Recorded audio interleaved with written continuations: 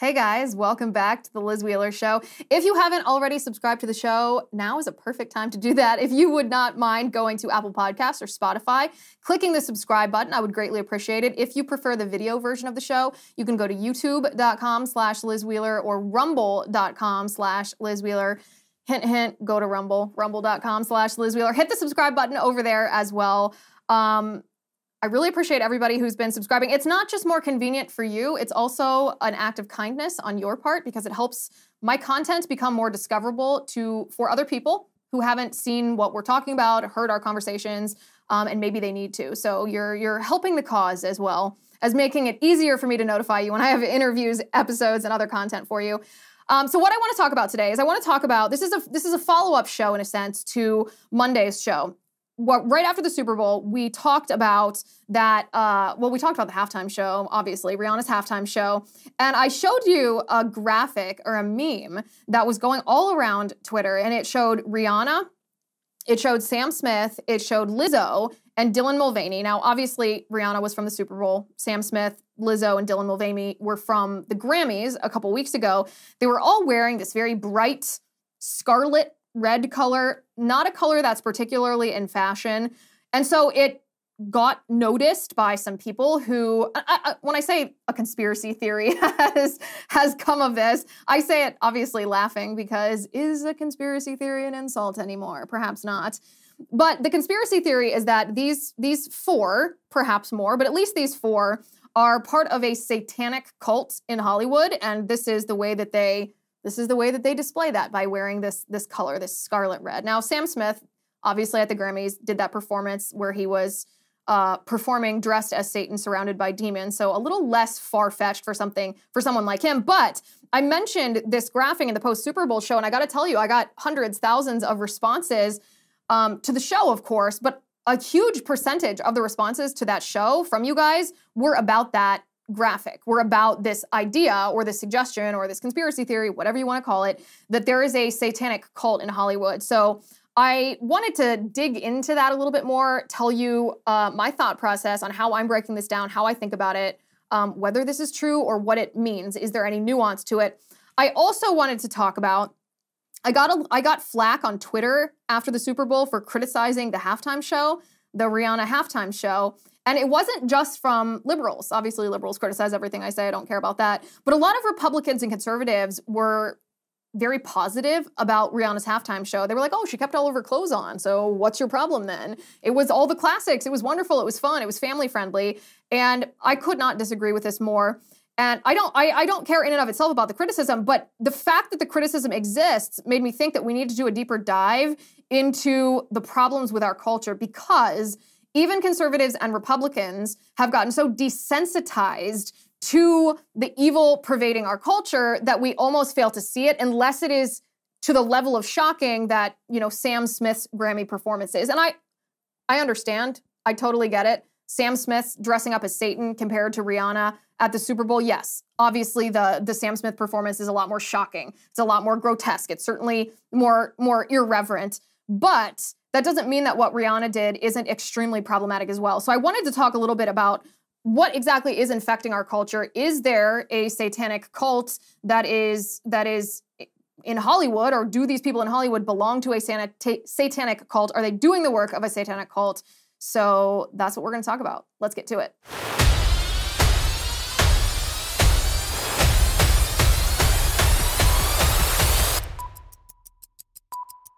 As the nation gears up for another election season, tune to the First TV for the best coverage on television. Get an exclusive inside look at the American political machine with Sean Spicer at 7. Unmatched analysis and historical perspective from Bill O'Reilly at 8. Then a bold, unapologetic take from Jesse Kelly at 9. It's must-see TV in primetime every night on the First TV. Watch The First on DirecTV Channel 347, UVerse Channel 1220, or DirecTV Stream. Okay, so let's talk about this graphic, this Cult of Satan graphic. It went all around Twitter on the Super Bowl. I mentioned it in our post-Super Bowl show. We talked about it just a little bit there. This is it on the screen for anybody who wants their eyes to fall out of their eye sockets here. It's Rihanna a Rihanna in the top left, and then Sam Smith in some kind of horrible bondage sex clothes. I can't even think about it. The top right, Lizzo on the bottom left in her red Afghan, her Furby costume that she wore to the Grammys. And then Dylan Mulvaney, the Days of Girlhood, transgender, the man pretending he's a girl, on the bottom right. They're all wearing this scarlet color, and it is an unusual color. It's not in fashion. So it's led some to say that perhaps these people, these Hollywood celebrities, are in a satanic cult. Like I said, I mentioned this after the Super Bowl show. Probably half of the responses I got from you guys after the show was about this topic, this specific graphic. I also got a ton of flack for talking critically about Rihanna's halftime show. I stand by what I said on that. I don't care about the criticism, but the criticism itself, the fact that so many conservatives thought that her halftime show was appropriate and good and classic and even family friendly, makes me think that we need a little bit deeper dive into this. So that's what I want to address this in a more philosophical way today. I want to talk about this illness that our culture is suffering. And if this illness is what it appears to be, meaning so many people think that this satanic cult is a realistic idea, it is believable, whether or not it is the thing, it is certainly believable based on their behavior. What's the antidote to a culture that has been infected with this kind of illness? So I want to bring on author of a new book called How to Save the West, Ancient Wisdom for 5 Modern Crises, Spencer Klavan. Spencer, good to see you. Liz, it's great to see you, although you did not tell me you were going to make me look at pictures of Sam Smith. I'm beginning to reconsider our entire friendship now that you've forced me through this torment. I feel like I owe an apology to the public at large because it's the second time this week on the show that I've displayed that without a trigger warning preceding it. But, oh man, I mean, I'm sorry about it. I'm sorry that I had to see it. It sticks in your mind. But at the same time, if we don't properly diagnose this, how can we properly prescribe a solution for it? That's what I want to ask you about today, because when we're talking about the problem with our culture, it seems to me that you can't address our cultural ills without addressing religion. I know people are going to say, oh, you're religious, right? You're a Bible thumper. You're this, that, and the next. But can we actually solve our cultural crises without religion? In seriousness, Liz, I think you really do put your finger right on it here. There is a line in the Bible that says, "The fool hath said in his heart, there is no God." And sometimes I think we read that line and we think, oh, this just means like atheists are dumb. Like it means it's dumb to be an atheist or something. And okay, fair enough. But I actually think the line goes much, much deeper than that. I think what that line means is if you tell yourself that you have no God, if you tell yourself you don't worship, that you have no religion, then you have made yourself into a fool. You've fooled yourself by telling yourself that you don't have a religion, that there's such a thing as atheism. There's actually no such thing as atheism. There's just different forms of worship, and there's people who worship different things. Every one of us who wakes up in the morning gets out of bed for a reason. We do things because we think such and such a thing is good, because we have some aim or goal. And what that means is that somewhere in the back of our minds or in the front of our minds, there is a highest good, something that demands our allegiance, that we submit to, whose demands we wish to obey. And what the Bible really, I think, illustrates about demon worship, idol worship, which is all kind of under the umbrella of Satanism, is that people who are engaged in this kind of worship or this kind of ritual often don't know that they're doing it. In fact, one of the central kind of identifiers of idol worship is blindness about yourself, not knowing that you're doing what you're doing. And that is what I think we are observing in all of these pictures that you're showing. It's not that, people think that conservatives were Bible thumpers and we believe in the secret cabal of evil Satanists that are getting together in their satanic temple. And for all I know, that may be happening somewhere, but that's really not striking to the heart of what we're looking at here. People who worship powers other than God don't know that they're doing it most of the time. And so when Sam Smith gets up there at the Grammys and he puts on his little red hat and he says, I'm doing something unholy, he's professing, he's demonstrating in his art what he places highest, sex, pleasure, whatever you want to call it. anything that you put into that slot of the highest good besides God is going to betray you and make you a fool. We can't talk about or understand these things without making reference to religion and to worship. This is why in the book I talk about the crisis of religion. It's not because we've lost our religion. It's because we've put our faith in something other than God. And the way back is to read the great texts and understand that there's actually only one thing that's worthy of being put in that position, worthy of really being worshipped. So, call me a Bible thumper or whatever, but it's not as if I'm saying these guys are, rubbing their hands trying to do evil. It's that the people who say to themselves that they aren't religious are the most religious people of all.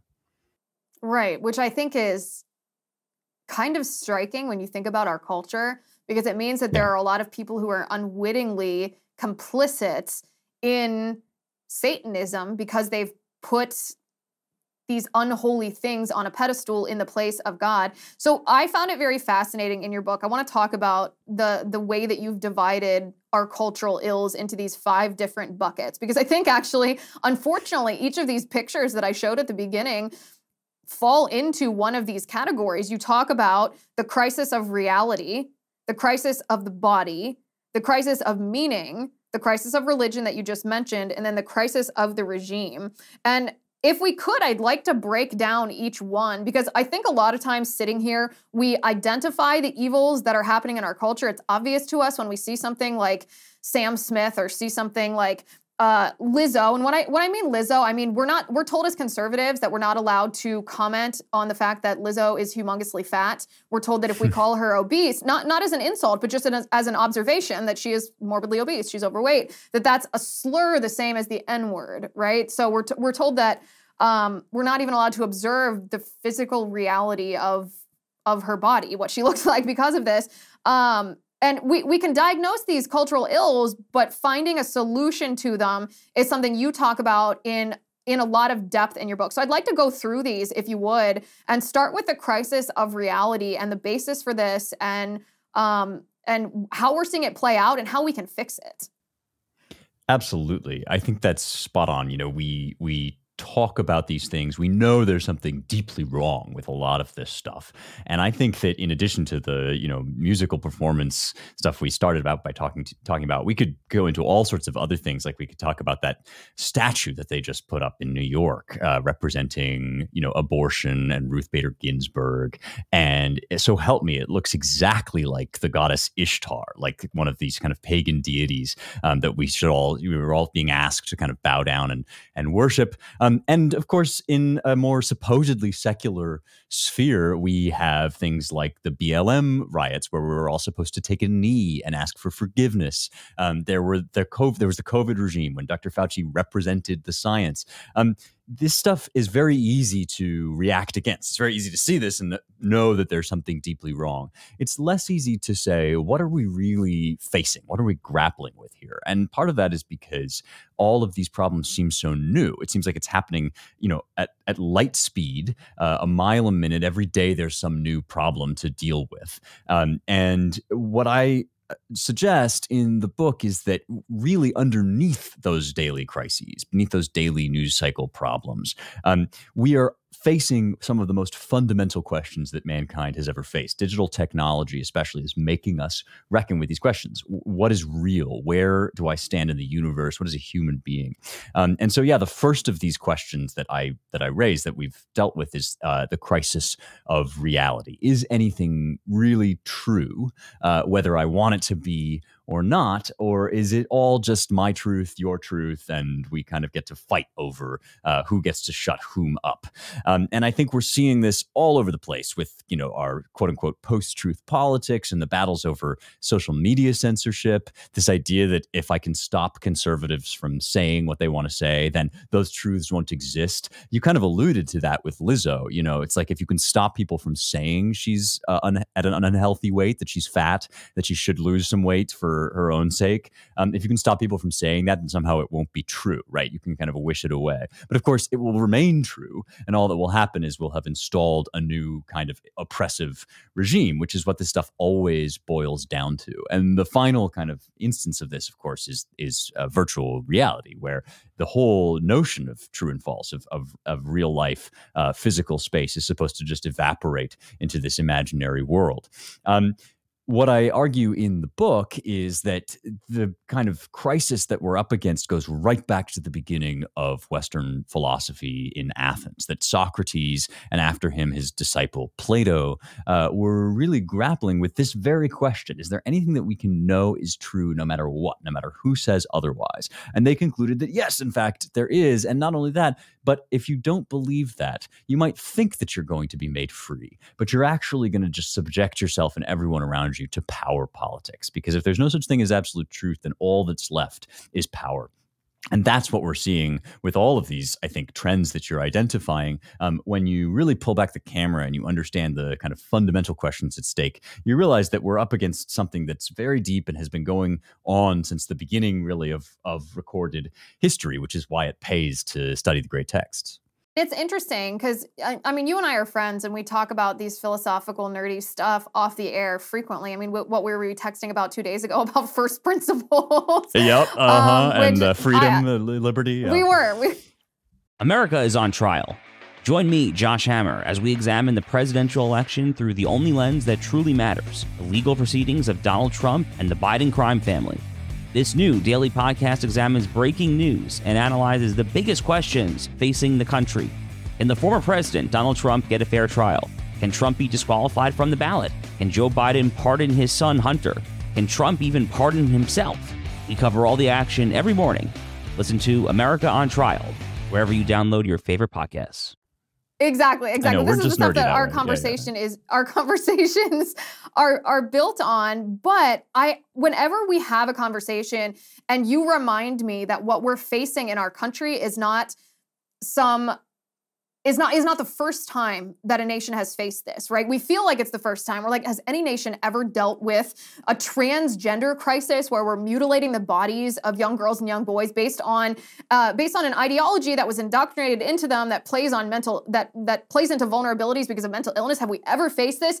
And you remind me, like, yes, other places have dealt with this, because just because it's manifesting like this doesn't mean the root cause is something new. I always find that, in a sense, comforting, because if we study our history and we learn from the historical mistakes of others, then we are not, as the saying goes, doomed to make those same mistakes. And I think in this book particularly, you do a good job, especially when it comes to the crisis of the body. If you want to talk about that for a second, I think, and that doesn't just relate to the transgender stuff, that relates to the transhumanist stuff as well. That's right. Yeah. Well, it's like, the first time you fall in love, the first time anybody falls in love, they think they're inventing the problems, like they're the first people that ever had this or that issue or concern. And you're like, I feel this way about this person. Nobody's ever felt this way. And at some point you talk to, if you're lucky, you have an older person to guide you through and say, no, actually, this is just the way this stuff tends to go. And, don't go that way, go this way instead. And in fact, that is, in the big scheme of things, in the big time scale, that's how the great tradition works. Each of us only has one life. And so when we come up against these big civilizational problems, we can feel like that teenager who's falling in love for the first time. We feel like nobody's ever been up against this before. But you're right. It's comforting to realize that actually in various ways, these questions have come up in the past, because that means we're not alone. And so on the crisis of the body, even though, yes, transgender surgery is kind of a radical innovation and a horror, it doesn't actually boil down to something that nobody's ever seen before. For a long, long time in our history, in the history of the human race, there has been discomfort with our bodies. It's difficult to live in this fallen world where our bodies break down and eventually die. These are hard truths to have to face up to. And for a long time, there has been a kind of philosophical idea that, well, actually, our bodies are just a kind of accident. They're like, a burden that we have to deal with. But what's real about us is this sort of divine spark. There's some kind of ghost in the machine that can float up above our flesh, and that's really what we are. And the modern version of this is quote unquote gender identity, which is a radical innovation to be sure, but it's just another version of this idea that there's some kind of floating you in the abstract that's not really the same as the you that lives in real life. And therefore you should be free to do anything you want to your body, to just totally reconfigure it and remold it and do surgery and hormone injections, or as you said, brain implants, chips, if you're going the technological route. That you should just be able to kind of use the body like a lump of clay. And what I propose in the book is that by studying the history of this idea, we can see that it always makes people sick and unhappy. It always makes us more miserable rather than less to treat our bodies this way. And even better, there is another option. There is another way of looking at this and addressing this question. It's called hylomorphism, which is a beautiful word from the Greek, meaning form in matter, that our bodies aren't an accident. They're not an encumbrance. They're not a burden. Our bodies are actually the language that expresses our souls. We are embodied souls, and it's not a mistake that we are the way we are, that we are human beings with both spirit and flesh. This is actually a beautiful thing about us. And if we learn to live through it, and if we learn to understand ourselves as more than mere matter, and yet embodied in the here and now, we'll be saner, happier, and healthier than if we go down this route, which has been tried a million times, of just floating up out of our bodies and seeking some imaginary freedom that never really materializes. It is. It's kind of a heady thought. It's a little bit of a mind bender, but it is beautiful when you can clearly articulate that. Can you give me some examples though, when you say that this idea that we are floating above our bodies, or that there's a ghost that operates the machine, that this is not something new to our culture? What have other cultures, how has it manifested in other cultures, and how have they dealt with it? And what has been the outcome of how they've dealt with it? Oh, absolutely. So one guy that I talk about a lot in the book is Plotinus. He's a Neoplatonist philosopher. And, Plato himself, the great Greek philosopher, did often sort of talk as if there was this realm of pure ideas beyond anything that we can see or touch in the here and now. And in a certain sense, of course, that's true. If we do believe in absolute truth, then we must believe that there is something beyond just the world of change and decay. There are absolute truths. But there were people from very early on who took that further and said, therefore, what we should do is just get out of our bodies as soon as possible. And Plotinus' biographer said that he seemed ashamed of being in his body. He didn't want to, have a body at all. And this idea, which kind of gets translated then into Gnosticism, that early Christianity has to deal with, it becomes very deep rooted in the Western mind, and in many ways, it's really the church that gets around this, that gets past this, and it does so by clinging to the idea of the incarnation, the idea that God doesn't actually reject our flesh. He loves us so much that he took on our flesh, that the world is created by God, and it was made to be good, even if it is fallen. Without him, not one thing was made that was made. And through understanding this, we kind of arrive at this doctrine of the incarnation, and I think really crucially the doctrine of the birth of Mary's virgin birth, right? That Mary is kind of a conduit in her role as mother. She's a conduit for the flesh to become the medium of the divine. I really think that this is one reason why the transgender stuff so often seems to target women, especially, to talk about women in the most degrading and dehumanizing sort of ways, that they're just chest feeders, they're just menstruators, to reduce women to their body parts, basically. I think it's an attempt to deny the truth that the church sought out and kind of understood, both from Greek sources and from its scriptural tradition, that the incarnation and the installation of that at the center of the Western heart, that's really the way out that our ancestors found and that can still guide us today. And cultures that don't embrace that don't end well, to put it bluntly. I'm not going to say it as as flowery of rhetoric as you can say it, but that's simply the facts of the matter. It's something that I've been grappling with. I think it's something that represents the evolution of my own political views. I think when I was a younger conservative, I leaned more libertarian because don't we all? We all love this idea of just being accountable only, our actions only accountable to the government and to community as far as they would violate someone else's inherent rights based on this maybe secular idea of ethics. And the evolution of my views has stemmed from the fact that I wish that worked, but it simply doesn't work. There's maybe even no such thing as secular ethics because you have to be grounded in something. And if you're grounded in political whim, if you're grounded in mob rule, if you're grounded in something other than natural law, then you are going to beget exactly what we're seeing in this culture right now, which is the false gospel and, in a sense, a second fall of man. Not to sound irreverent, but a fall of a culture. Wow. Yeah. Well, this is another subject of our, off mic friendship. We text a lot about this stuff. And I think it's really important, the way in which people talk as if there's only two options. And the options are full libertarianism or full classical liberalism, or however you want to put it, that, the government and society has no business saying anything at all about subjects other than the tax rate, basically. And people should be just left alone in every other respect, as if that's the only alternative to like full theocracy and like Pope hat intensifies, to just like bringing down the hammer.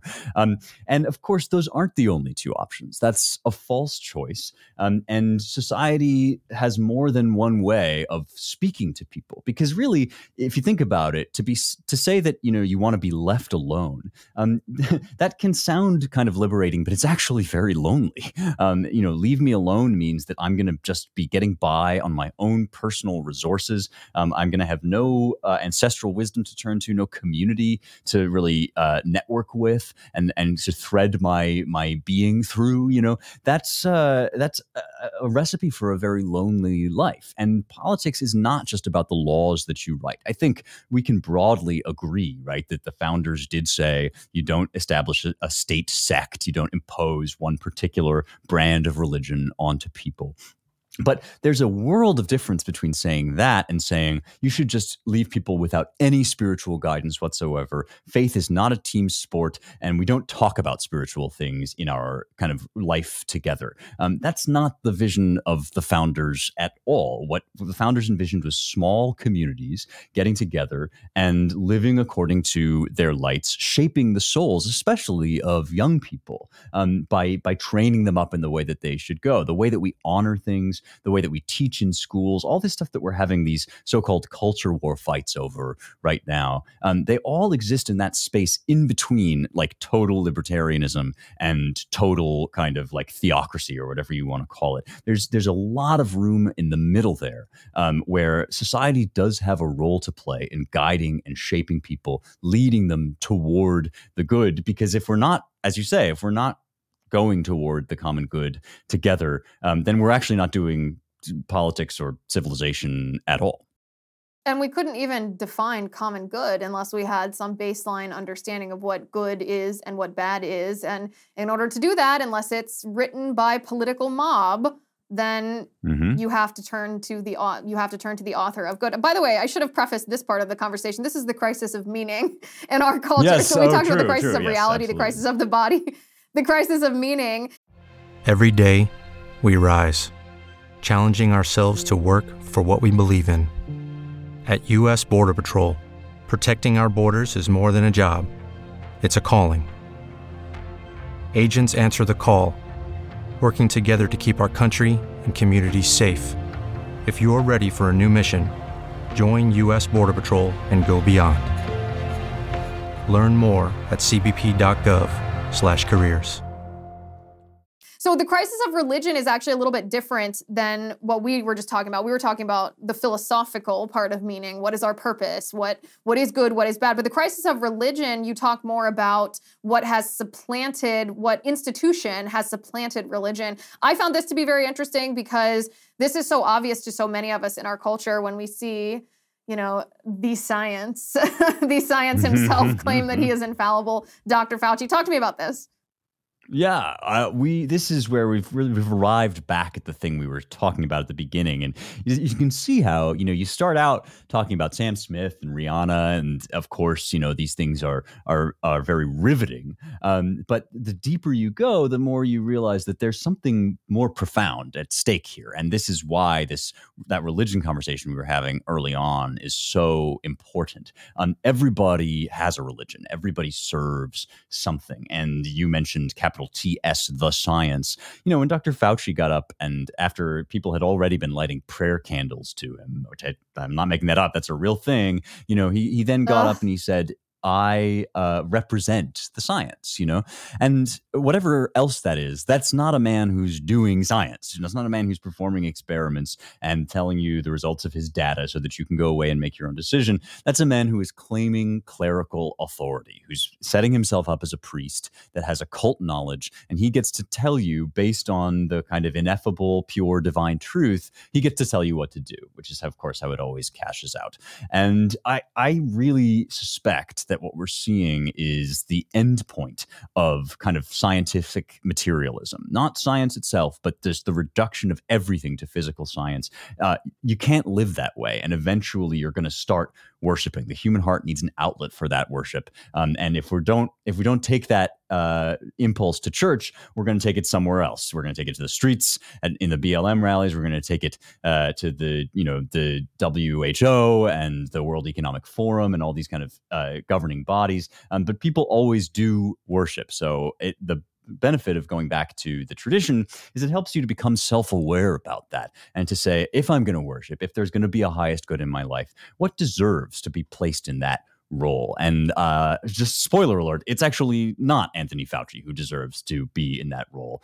It's God. And so we ought to become more aware, I think, about the ways that we are doing this and reorient ourselves to a better North Star.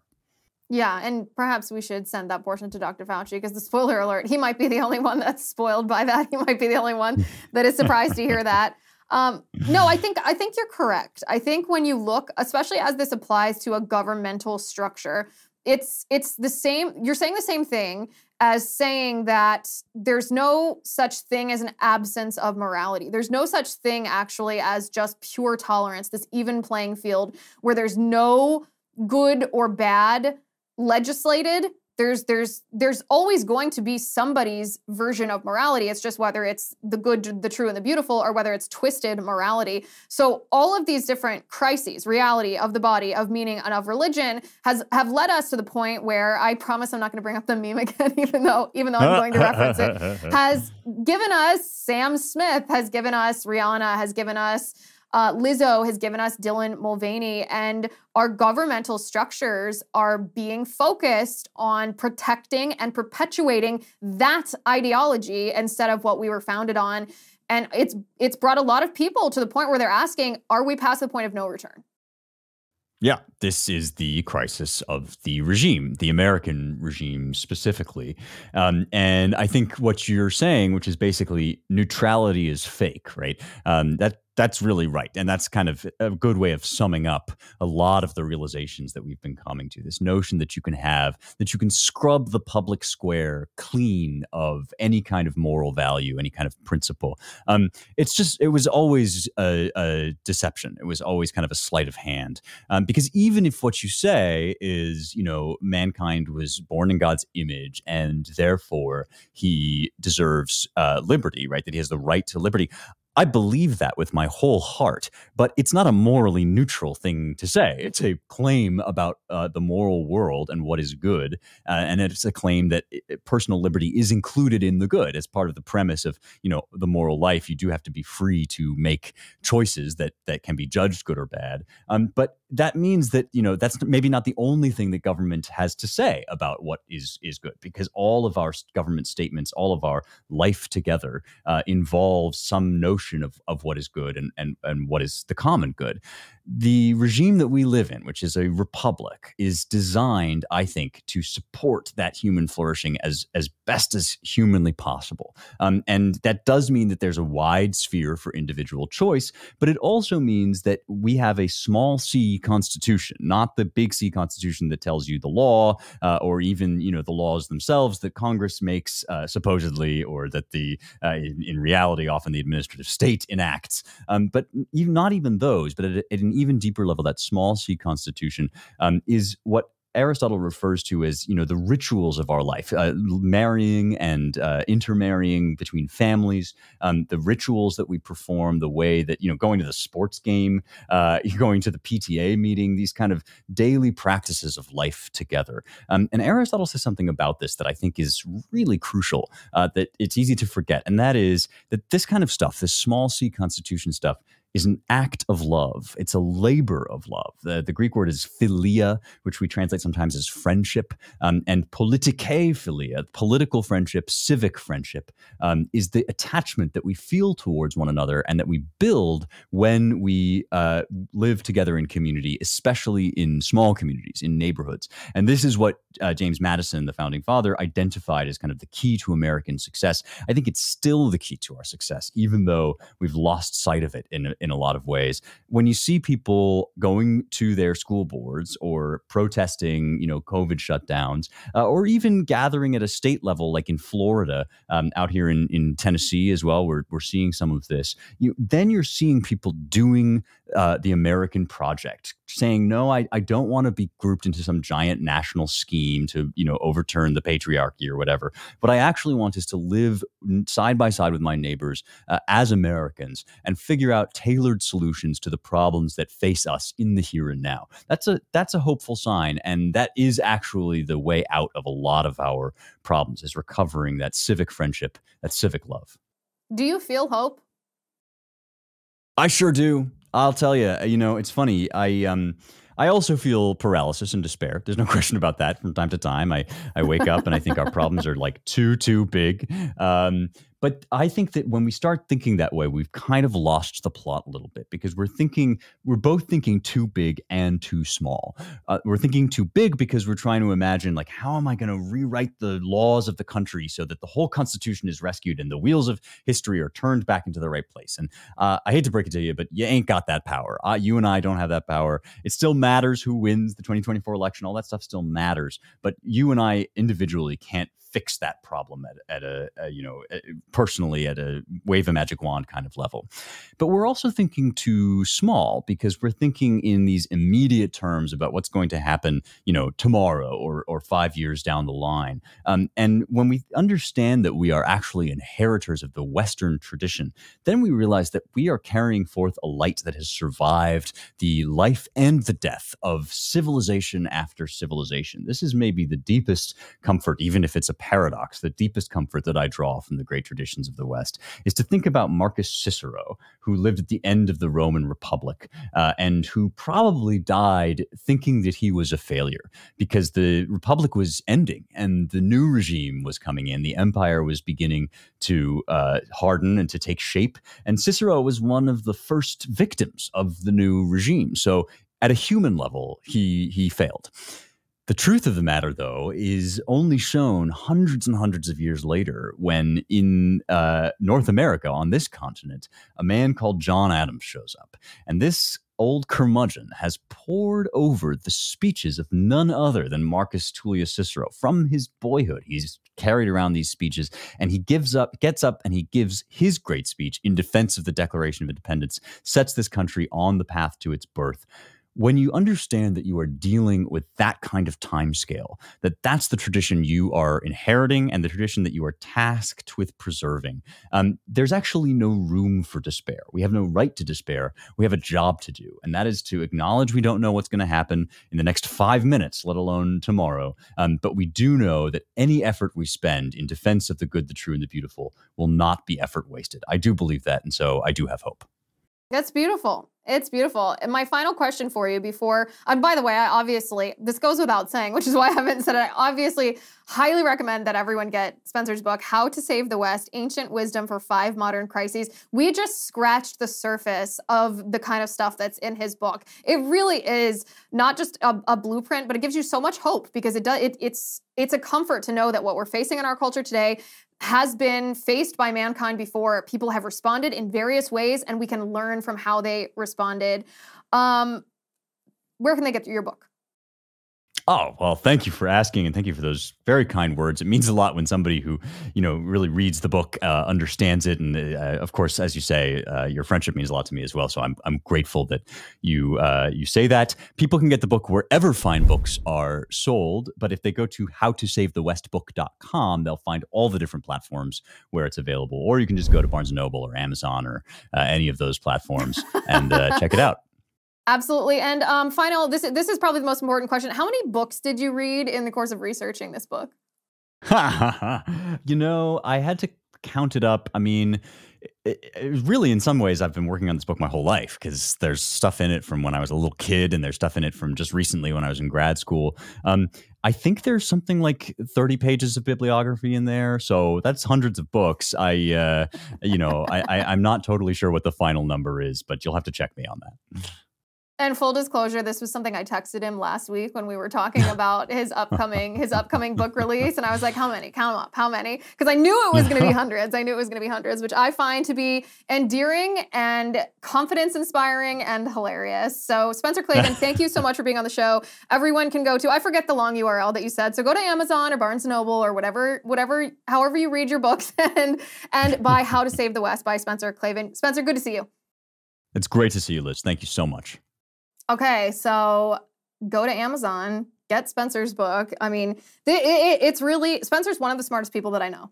You heard that in this interview with him. He's one of the most well-studied people that I know, and he has poured his heart and soul into this book. He's been talking to me about this book for over a year now as he has as his sweat, blood, and tears have gone into it. So highly recommend. It will, one of the things that is a complaint oftentimes among people in our movement is that we expose the evil of the culture so much that we forget to find solutions for it, or we feel very depressed and very hopeless because we've identified these horrible things, these horrible, sometimes satanic, communistic things that are happening in our culture, and it seems like there's no hope. It seems like there's no recourse. Well, that's not the case. When you read this book, you will see that what we're facing is something that we can fix, and you will understand how to do that. So go to Amazon or Barnes & Noble and get How to Save the West, Ancient Wisdom for 5 Modern Crises by Spencer Klavan. And then tweet about it. Put it on social media. Let him know what you think and share it with a friend.